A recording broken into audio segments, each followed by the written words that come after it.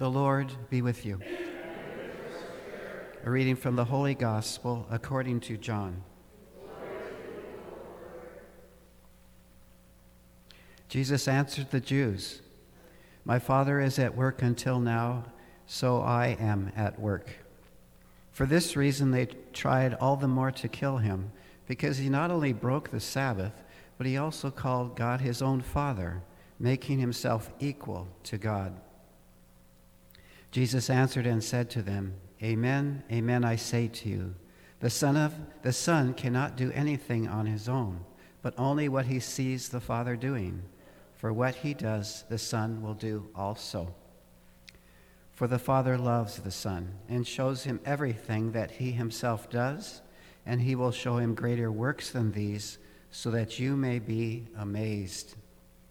For just as the Father raises the dead and gives life, so also the Son gives life to whomever he wishes.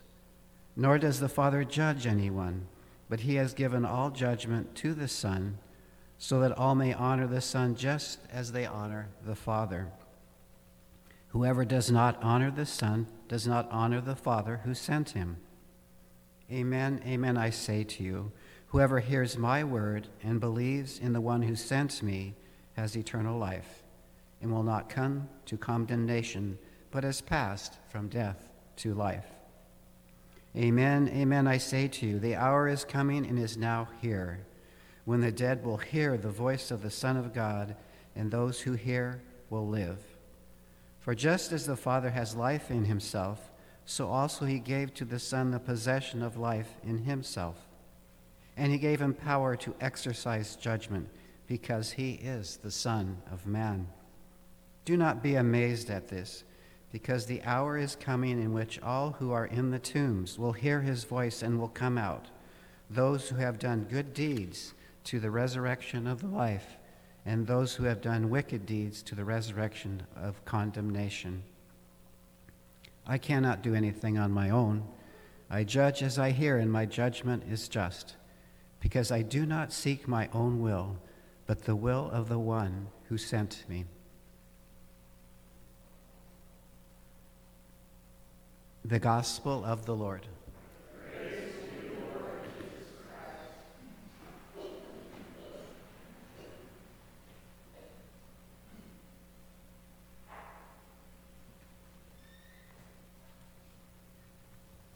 Okay, so there's something I was going to tell you guys today, because those of you who know Father Francis Chun, this is his 59th year as an ordained priest.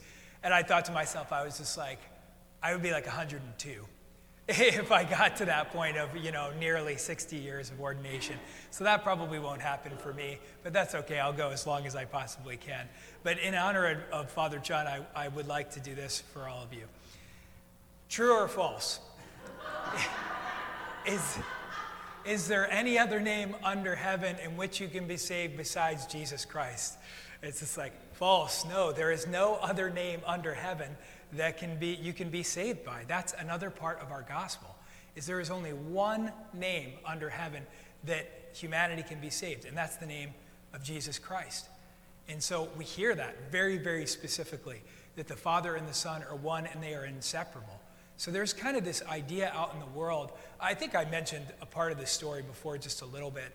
But when Thomas was here serving with us, I remember he said that he would get in conversations with a lot of different people. He was a bartender for a long time, so he'd get in all kinds of conversations. And he knew a lot about world religions in many different ways. And during that time talking to people, he would talk to them about all kinds of things. And people would be fascinated about Buddhism, fascinated about Hinduism, all these different things. And then he said, but the most merciful God, the best faith I have ever come across. And he was just like, Christianity, Jesus Christ. And they'd be like, I'm done talking to you, man. As soon as they heard Jesus Christ, they would kind of sort of walk away from the conversation. That's a really dangerous thing, because there's only one name under heaven in which you will be saved. So a lot of people like the concept of God, but you cannot have the concept of God without having the Son. That's the only way that there's salvation. That's who's been revealed to humanity, not other gods, or not some God that we don't know, who he is. He's revealed through the Son. And so one of the things that's such an important reminder for us always is this, is that Jesus and so the Son and the Father are always in existence.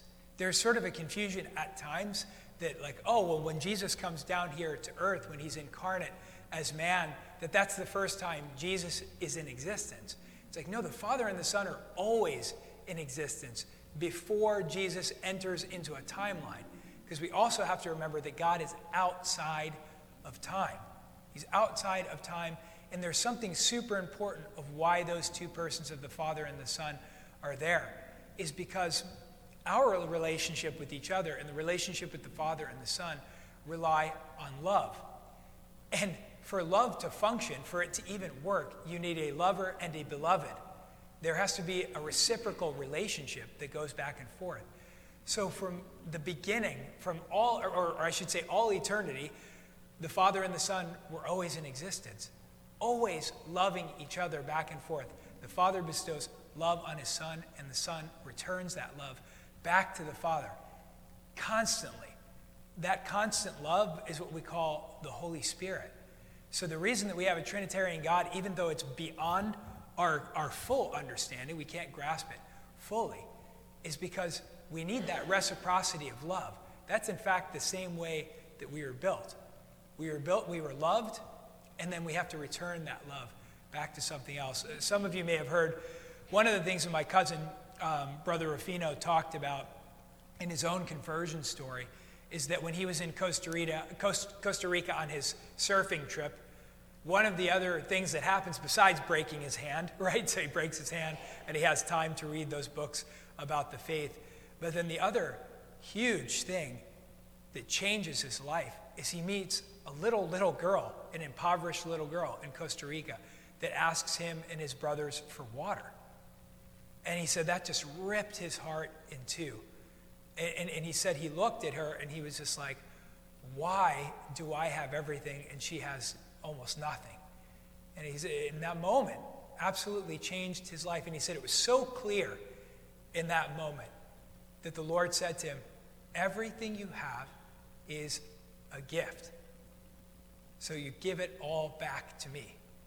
Again, the gift we have is that the Father loves us. And we return that gift back to him constantly. And the way that he decided to do that was that radical call that we hear in the gospel. He said, give everything to me. And so when he saw this impoverished girl, he decided that he could live a life of poverty to give that love back to our Lord. So it's important. Now, every analogy that we ever make about the Trinity or all of these things, they'll always fall short. Remember that. We could always say things about what God is not, but we're never able to completely grasp what he is in our human terms, in our human language. But sometimes an analogy sort of helps us at least a part of the way. My dad used to say it sort of like this. One of the things you'll notice is that the Father and the Son, of course, they share the same will. Father, Son, and Holy Spirit are always in the same direction. One is never doing something without the other sharing the same divine will. And so it's sort of like whether the Father, the Son, or the Holy Spirit is driving the car, everybody's in the car. They're all in the same destination because their will is inseparable. Now, even that kind of runs into some Trinitarian problems and stuff like that, so you don't go too far down that road. But the important thing to know is that will is always shared. They're inseparable, and they're bound together by that love that we have. And so we can understand a part of that. And so our gratitude is to return that love to God.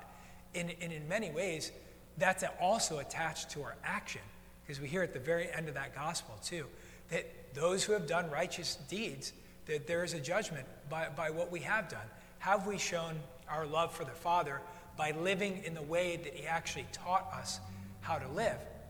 Or have we not done that? Have we actually ignored his love and stepped out of his light? And it's super clear. Again, these things are not said in nebulous, weird language that we can't understand. He's just like, what does it say right here at the end? Okay, yeah. Because the hour is coming, which all who are in the tombs will hear his voice and come out. Those who have done good deeds to the resurrection of life, but those who have done wicked deeds to the resurrection of condemnation. And so that's an important reality. And he says, and I can't do any of these things on my own, because I do not seek my own will, but the will of the one who sent me. So again, that will is bound together in love. And so if we learn these things from Jesus, we're called to actually live like him. As Father Richard said last night at the mission, he said he's always the benchmark, always the example.